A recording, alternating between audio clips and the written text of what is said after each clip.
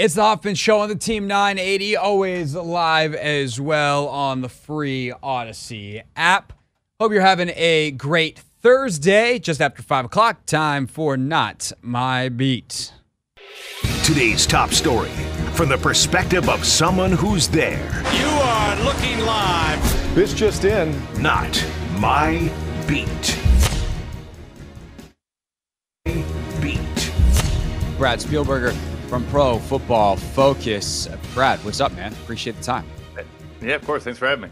So you wrote a pretty in-depth article last week about the GM candidates league-wide, and obviously we all expect Washington to have an opening, and that this is the first time I feel like in the last 30 years that they've had like a really good opening that someone's going to really want to take. Like the top candidates are going to be, maybe when Dan Snyder first bought the team and people didn't realize how horrible he was, they could have attracted a top candidate, but certainly they have not been in the mix for the league's best and brightest on a coaching or certainly a front office front for a long time. So I also think that the structure becomes an interesting question as Rivera's kind of had this coach-centric.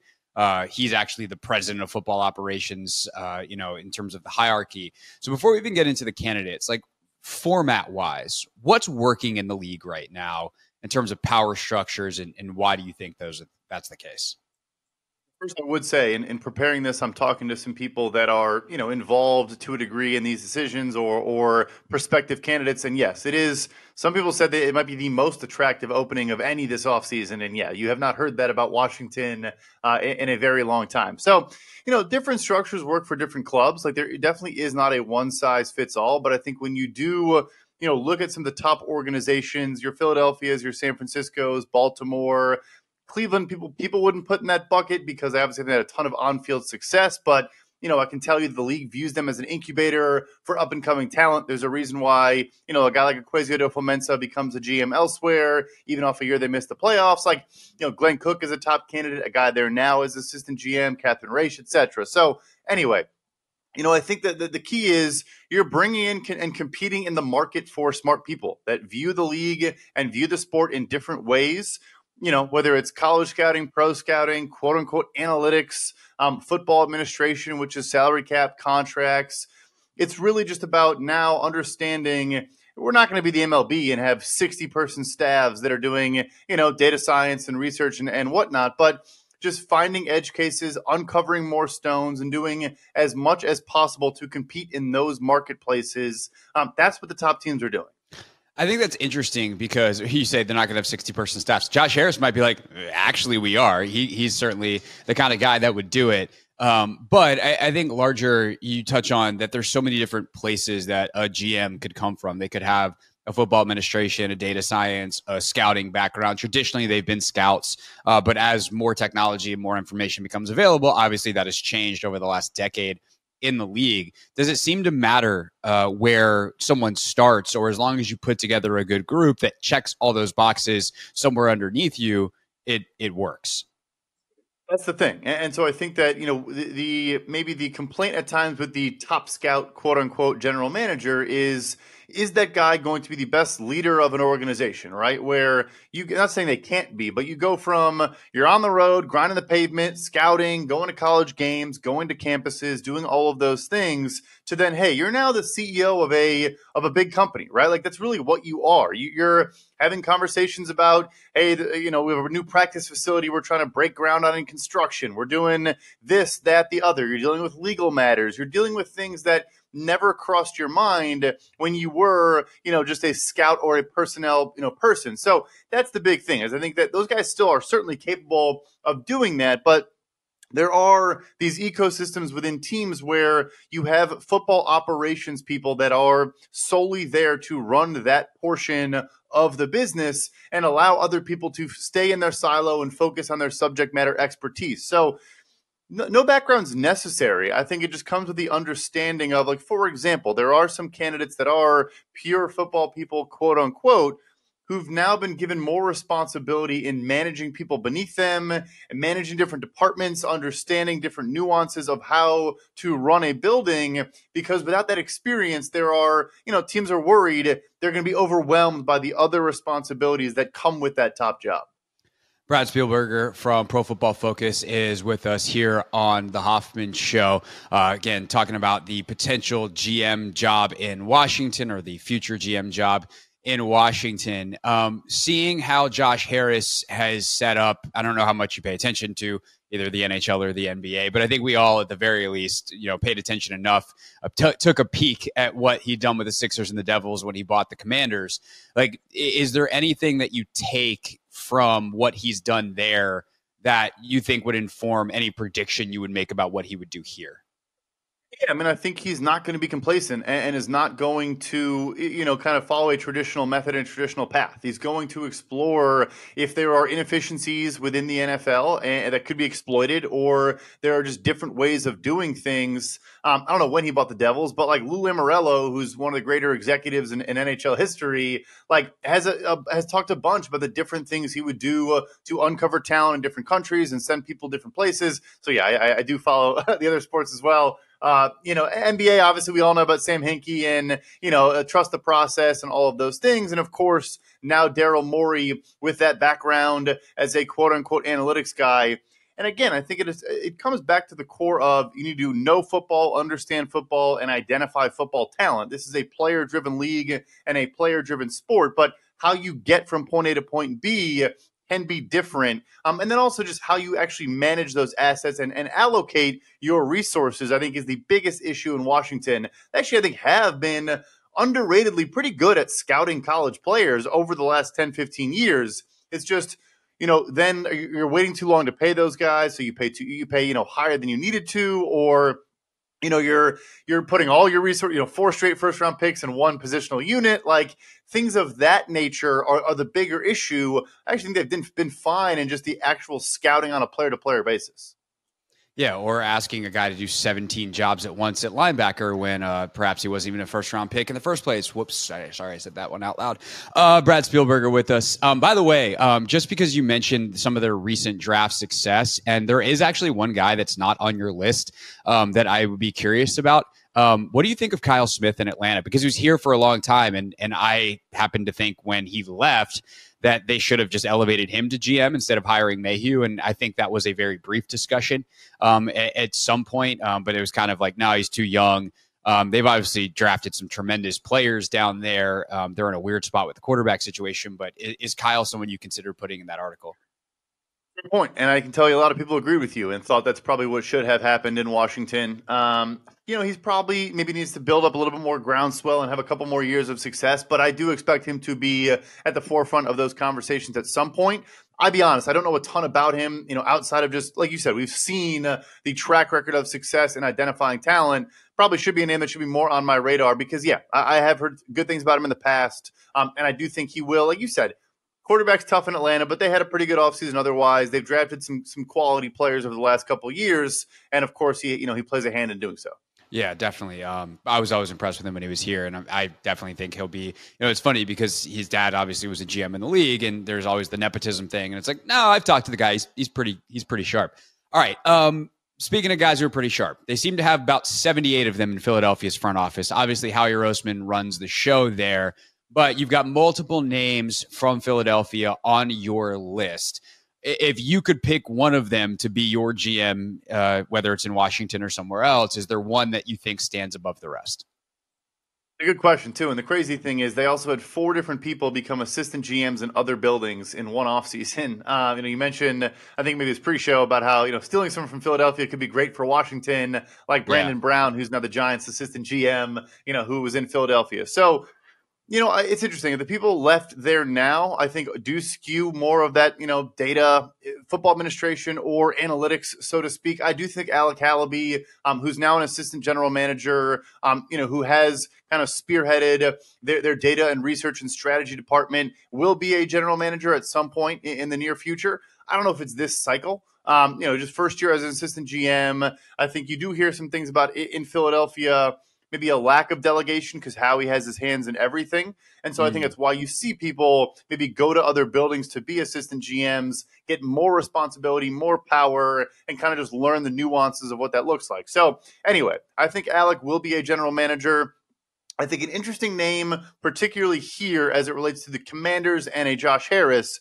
So Jake Rosenberg is the number 2 football administration person, but beneath Howie Roseman, because he has a cat background. So Jake is the number 1 cap guy in Philly, but you can't be when your GM is Howie Roseman. So he's a guy that I think you could, if you wanted to do like a Paul DePodesta in Cleveland, not that he's an analytics guy, but if you wanted to have a president of football operations, here's a good comp, like a Rob Brzezinski in Minnesota, who runs a ton of, all of the salary cap and contract, but also the day-to-day in the building, and various different elements of just running the company, so to speak. I think Rosenberg's an interesting name, because I wonder if he feels like there's kind of a cap on what he can do in Philadelphia. Maybe he probably wants to be a GM, but maybe is open to, hey, go the president route, run a building from a different standpoint, from a business standpoint, and maybe you can always pivot back, kind of like an Omar Khan in Pittsburgh, who now obviously is the general manager. Yeah, there's so much interesting stuff there. And it's actually also sparked something that I was thinking about the other day. We were talking about some of the folks out in San Francisco. And I said to my producer when we were having this discussion off the air was, San Francisco is a little less intriguing to me than, say, a Philadelphia, because I think Kyle is so smart and he's the most important person in the building that he can make, like, obviously they've done a tremendous job. This is not to take away if you can only do the job that's in front of you, but Kyle Shanahan can make you right on a lot of stuff. And Kyle knows exactly what he wants because he's so detail oriented. So as you think about like Howie having his hands in everything in Philadelphia, or the way Kyle operates in San Francisco, I'm curious if that plays into your evaluation of these candidates, and why I say, like Cleveland, you mentioned, doesn't necessarily make sense on paper. And obviously they gave Deshaun Watson the worst contract in the league, but I'm guessing the ownership has something to say about that. So like, as you evaluate the different front offices, how do some of the biggest impact players, Howie Roseman and Kyle Shanahan, impact those evaluations?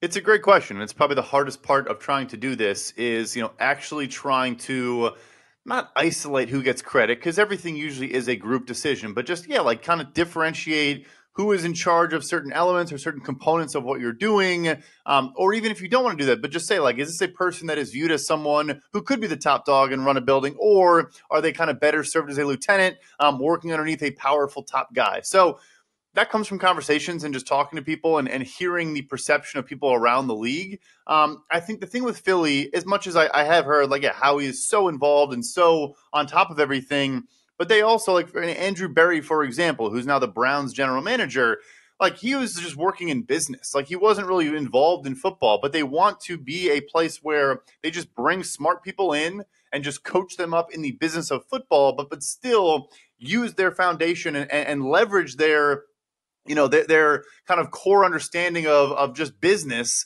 and then apply it to this game. So it kind of goes both ways. Like, you also want to see people who worked underneath people. You mentioned Kyle Shanahan. I've heard Parag Marathe in San Francisco is as good as it gets in terms of just running, like Jed York's entire operation.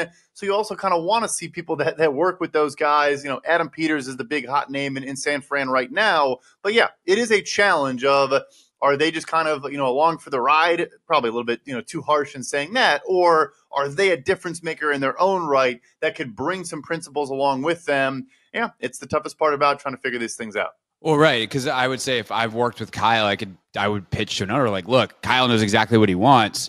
I went and found it. And like, if we can get a coach in here who has that clarity, I can make sure that I go find the thing that he wants. And that's ultimately where it all comes together, which brings us to the next part of the conversation. Brad Spielberger with us from Pro Football Focus. And in your article, you paired, it wasn't always pairs, but you at least mentioned a couple of names as potential head coach candidates with all of these front office folks. And it wasn't just like, oh, I think this guy and this guy would be best friends. It was like, hey, they work together here at this time. There's familiarity. Like the head coaching side of it and the GM relationship, how important is that? And I guess obviously very important. That's a silly question. The better question is like, what makes that work versus often people know each other, work together, and then it doesn't work out. It's a great point. And I will say, like, for better or for worse, I think you probably could argue maybe it's not the best thing, but if you're not paired, like they're like these auto pairings in their group, their joint, they kind of are in some instances. But anyway, like there's not always like, hey, this GM and this head coach are a package deal and they're going to come together. That does happen. But if not, still, you need to have these connections to people and have a coach that knows, hey, this guy's sharp. I can work with him. I think when you talk to guys that view themselves as potential general managers and the head coaches they'd like to work with, a lot of them are open to, hey, the coach may have final say on the direction we're going to go, the type of player and kind of player we're going to go after, and even in some instances, the specific target. But I want to be able to push back and say, okay, that's fine. Like you are steering the ship. It's your team. But then I want the trust of here's where we think his value is at. We can deviate a little bit. Like we're not going to have a hard and fast, rule. But I want to be able to also have the power of, we're doing this together. You are steering the ship, but I am able to at times say, you know what? That doesn't work with the construct of what we're trying to do here. There are other responsibilities and other budgetary concerns that make that not tenable, and the coach has to be open to that. So it has to be a very, very good relationship. Like you said, not best friends, but super collaborative. And I think just open to like disagreeing, but being able to disagree, right? Where like you're going to disagree a ton. Can you navigate it? Can you work through it? Can there not be, you always hear this, like when you start to hear, oh, this is a GM's guy or this is the coach's guy, like about a player, I multiple guys told me like that's the beginning of the end. Like as soon as you hear that in a building, it's like those guys are getting fired in a couple of years because it's just like it can't be viewed that way. Every single person is our guy and is all, even if someone stood on the table for him more than the other. So yeah, it's just got to be a good level of trust and just appreciation for what each person does, even if you understand as a GM, the coach might be steering the ship. Yeah, that just gave me just tremendous flashbacks to being on the beat and hearing about Jay Gruden, Bruce Allen disagreements on players. Lots of Jays guys, lots of, the GM loved him. And often they weren't even that good of players. But that's a different story.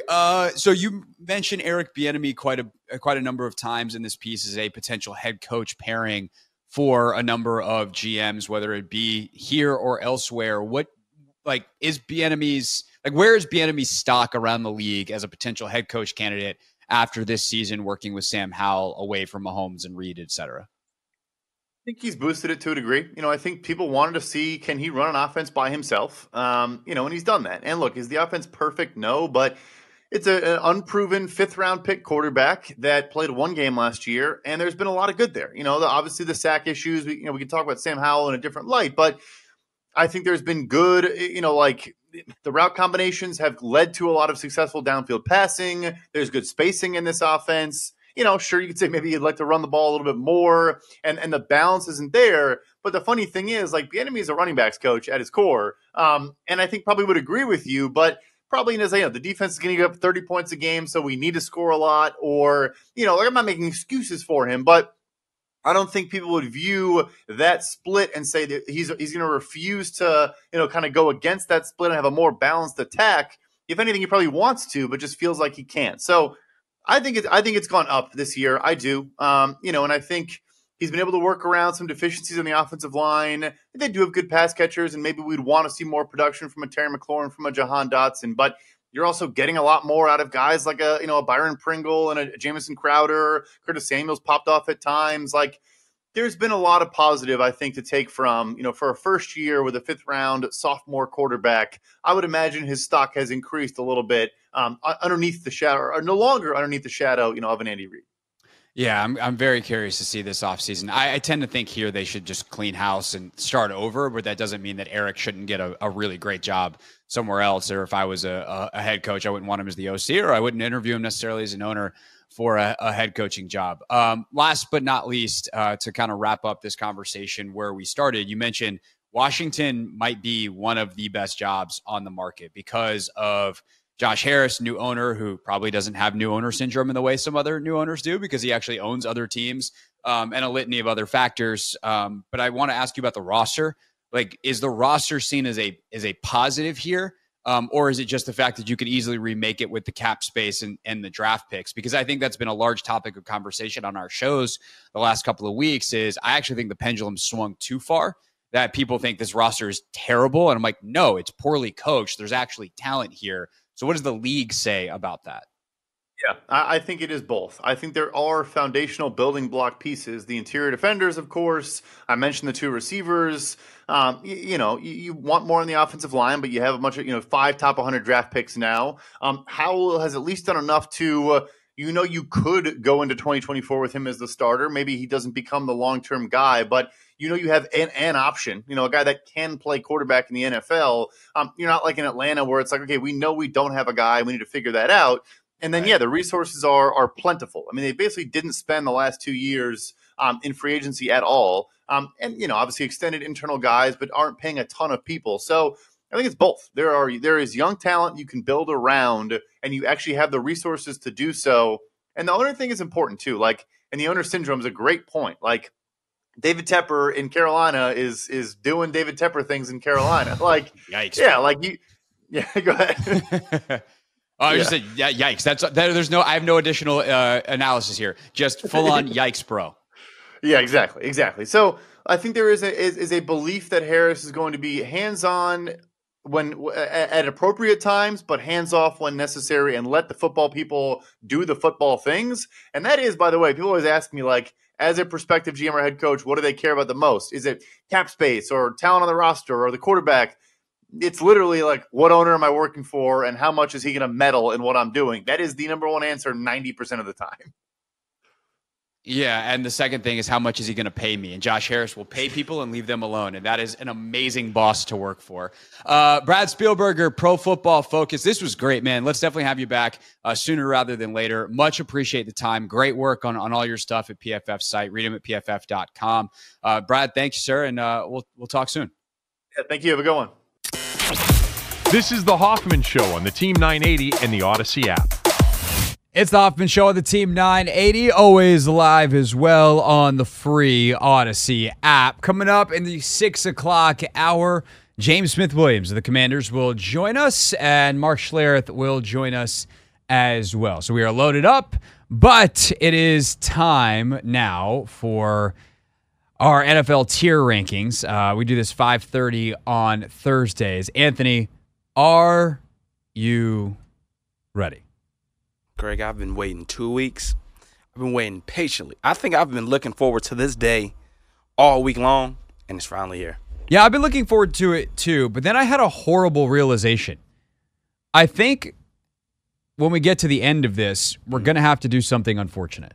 Oh, I already know what you're going to talk about. Yeah. So Anthony and I, we haven't exchanged notes, but it seems like we're on the same page. If you can't figure it out, then, well, even if you can, you stay tuned. But especially if you can't figure it out, stay tuned. But we start at the top of the league with our prime contenders. So the definition of prime contender in our tier rankings, and again, if you're new to this, we have prime contenders, puncher's chance, interesting but not quite good enough, and no chance. So prime contender means we would not be surprised if this team wound up in the Super Bowl. And as of 2 weeks ago, we have the Miami Dolphins, the San Francisco 49ers, the Kansas City Chiefs, Philadelphia Eagles, Baltimore Ravens, and Dallas Cowboys in prime contenders. Anthony, any changes, in your opinion, needed to anybody in that group? No. Okay, then. I'm not moving any of those guys. I think they're all legit prime contenders. The Cowboys still give me, a little caution just because they haven't beaten any team with an above 500 record this season. So the jury's sort of kind of still out for them, but they have dominated a lot of those teams. Crushed a lot of other teams. Yeah, so I think that's more reason to leave them there. But I'm looking forward to them, facing the 49ers, the Cowboys. Because it's not like they've gotten crushed. I mean, the 49ers did a number on them, but they played the Eagles tough. They were right there at the end. Yeah. To be honest, they should have won the game. For sure. They should have won it. And so, would it surprise you if it's Eagles-Cowboys NFC Championship game and the Cowboys won? It's not who I would pick. Yeah. But it wouldn't be wow, how could that happen? They're good. They're really good. Mm-hmm. Boat raced the Mandos last week. And by the way, speaking of a team that we expect to possibly boat race the old Mandos, the Dolphins, you could kind of say the same thing about. To an extent, yeah. What's the Dolphins' best win this year? Yeah, they haven't really beaten any good teams, to be honest. The Dolphins, I don't think they really have all that good of a win, to be honest. their best win is probably over Denver, who they beat 70-20 because they scored 70. Yeah, but they caught Denver at a good time. They did. It's not like they beat this version of Denver. Yeah. I mean, Buffalo trounced them pretty good. That was when Buffalo was at the absolute peak of its powers, and they've obviously had struggled since then, in part because they had a bunch of injuries. But they lost at Philly. They lost at Kansas City. I mean, is Las Vegas their best win? They put 34 on the Jets. That's impressive because the Jets' defense is good. But, they just don't have they beat L.A. week 1 at L.A. That's a decent win, and Tua went nuts. He had 466 in the game. You could say the same thing about Miami and Dallas are very similar. They're high-powered offenses. Yep. I think Dallas's defense is frankly better. I think Miami's offense is better, but Dallas's defense is better. And their strength of schedule isn't very good. They've lost to the teams that are better, although at times often in competitive games. And they've absolutely demolished the weaker talent or the weaker teams on their schedule. Yeah. So there's that. Yeah. Then you have the Eagles, who just find ways to win. Have you seen what they do? The gauntlet of their schedule? It's crazy what they have. They're 3-0 right now. They have 3 more games, which is even crazier. Meanwhile, Baltimore, they are figuring it out. So, I think a couple weeks ago when they lost to the Browns, we were like, oh, God, are we going to have to take them out? But they bounced back. Really nice win over the Bengals. Obviously, no Burrow. They beat the Chargers and hold them to 10 points last week. Yeah, but it's just something about their offense still. The defense is drawing parallels to the 2000s defense, which is crazy. And guess what? They have the numbers sort of kind of to back it up. No, they don't. Yeah, they do. There is no freaking way. Hey, dude, look, okay, hold on. Hold on. Go ahead, Craig. 2000 Baltimore Ravens. Go ahead, Craig. Defense. And then look at 2023 Baltimore Ravens. They've been drawn Has parallels. someone already done this graphic for me? It's really possibly on Twitter. Twitter's undefeated. The internet is undefeated. For whatever reason, the first thing that comes up is this blog post from Baltimore Beatdown, and the headline is, "The Ravens defense is, quote, a bunch of a-holes." Oh my gosh. Which is hilarious. They have allowed, let's see, there's a stat somewhere in here that references it. The 2023 Ravens defense is being compared to the 2000 unit that led the league in points allowed, 10.3 run defense, 60 yards allowed, and takeaways.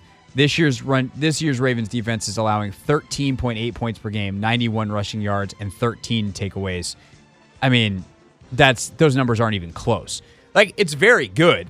Those are league best numbers, but don't be disrespectful to how good that 2000 team was. Yeah. They allowed 10 points a game, 60 rush yards a game, and they had 49 takeaways in 16 games.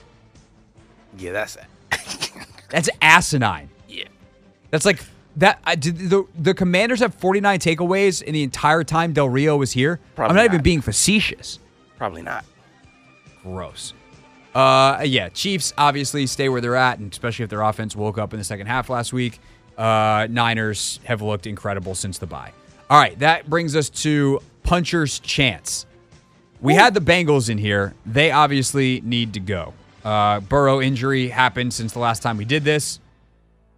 The question is, Anthony, are they still qualified for interesting but not quite good enough, or are they all the way down already to no chance? I think we can put them in interesting but quite not good enough. They've lost 3 in a row. They've lost 2 in a row.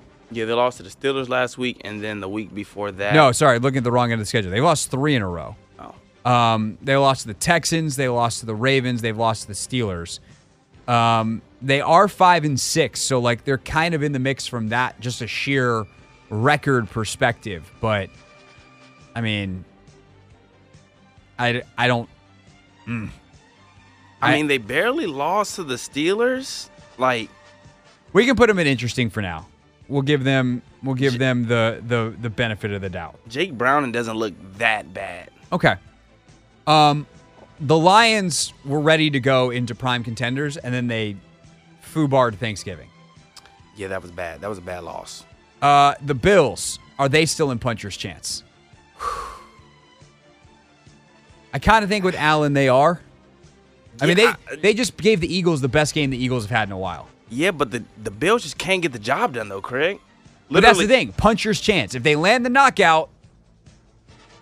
I mean, I guess we can leave them there just because Josh Allen does seem to have found something, get that offense going. I'm going to say if they lose this week, I don't even know who they're playing, but if they lose this weekend, we knock them down. All right, bet. Browns.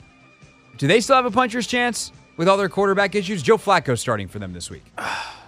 And Myles Garrett is a little banged up.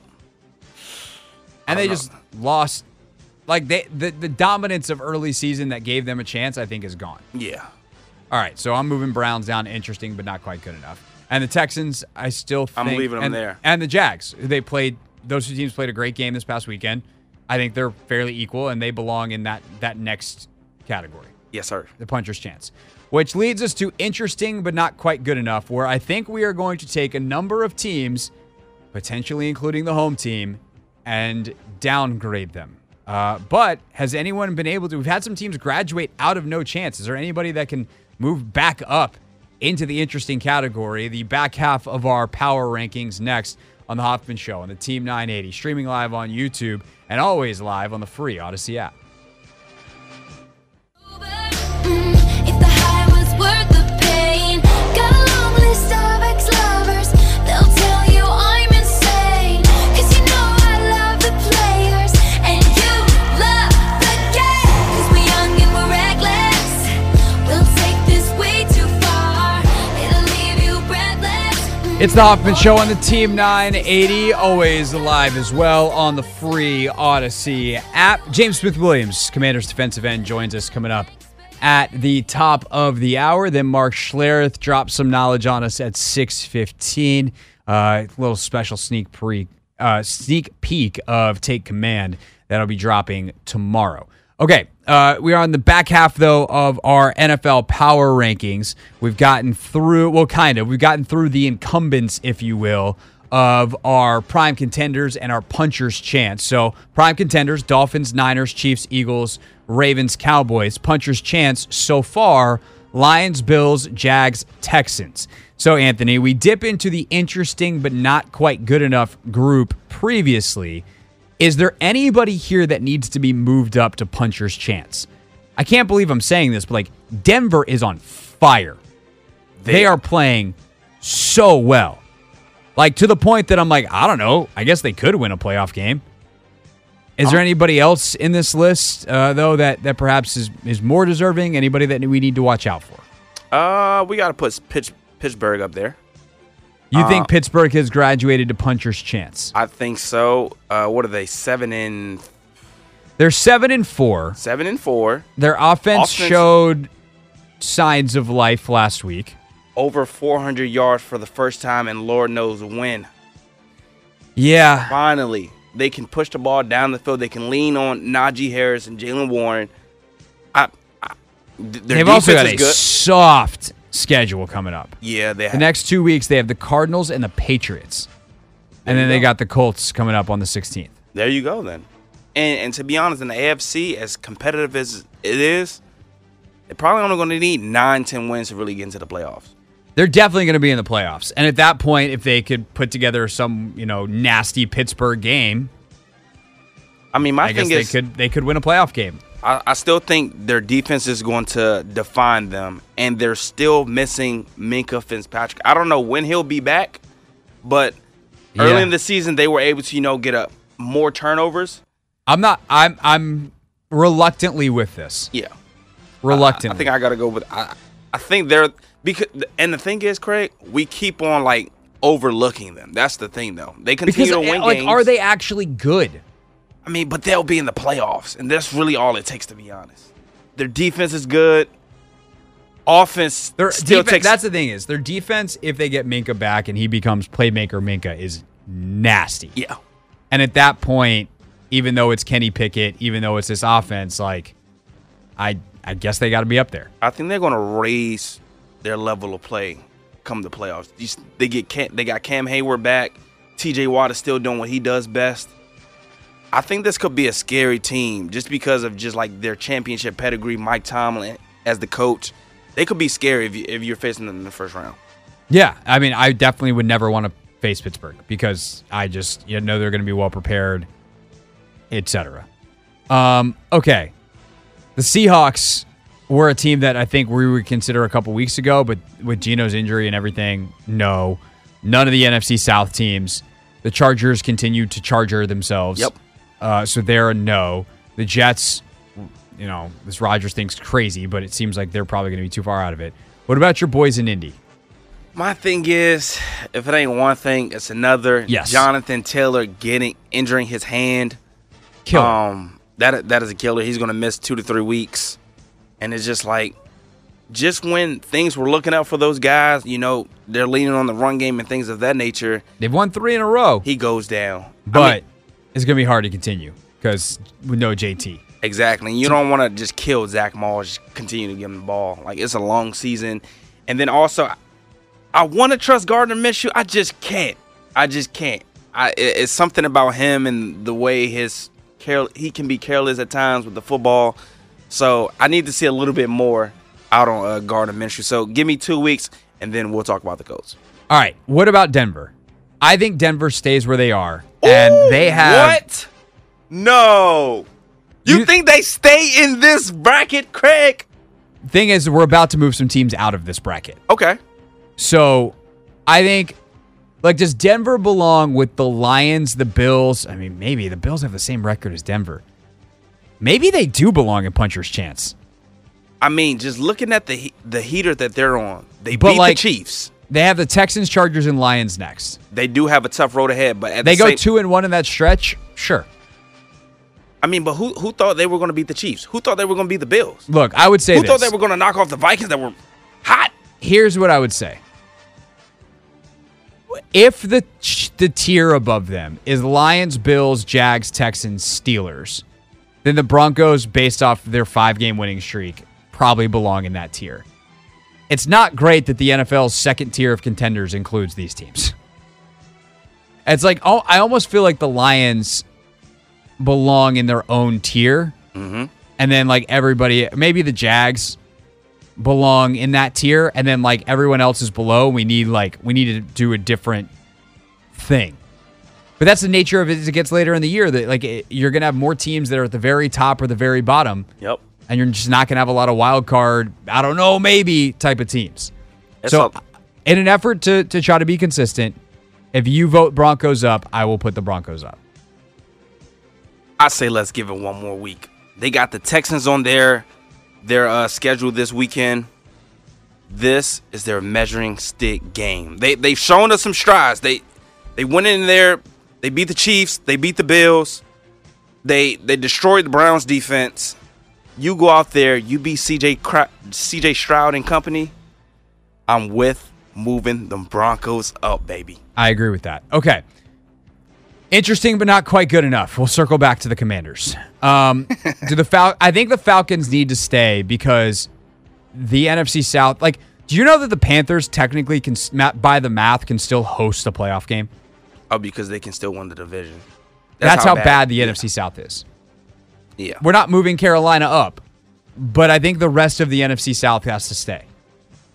Yeah, Falcons, Tampa, New Orleans. And New Orleans. Okay. I hate all of them. Yeah. It's 3 of the most frustrating teams in the league. I think where they are is perfect. But they should stay. Yeah. Seattle, I think, should stay. And if Geno can get healthy and turn it around, they have potential to go up. Mm-hmm. The Chargers, they should be better. I don't know what to say at this point. Brandon Staley. Yeah. Count your days. I thought he was going to be good. I was wrong. I read such a good piece on him when he got hired, and I was like, this dude is so smart. Whoops. Jets.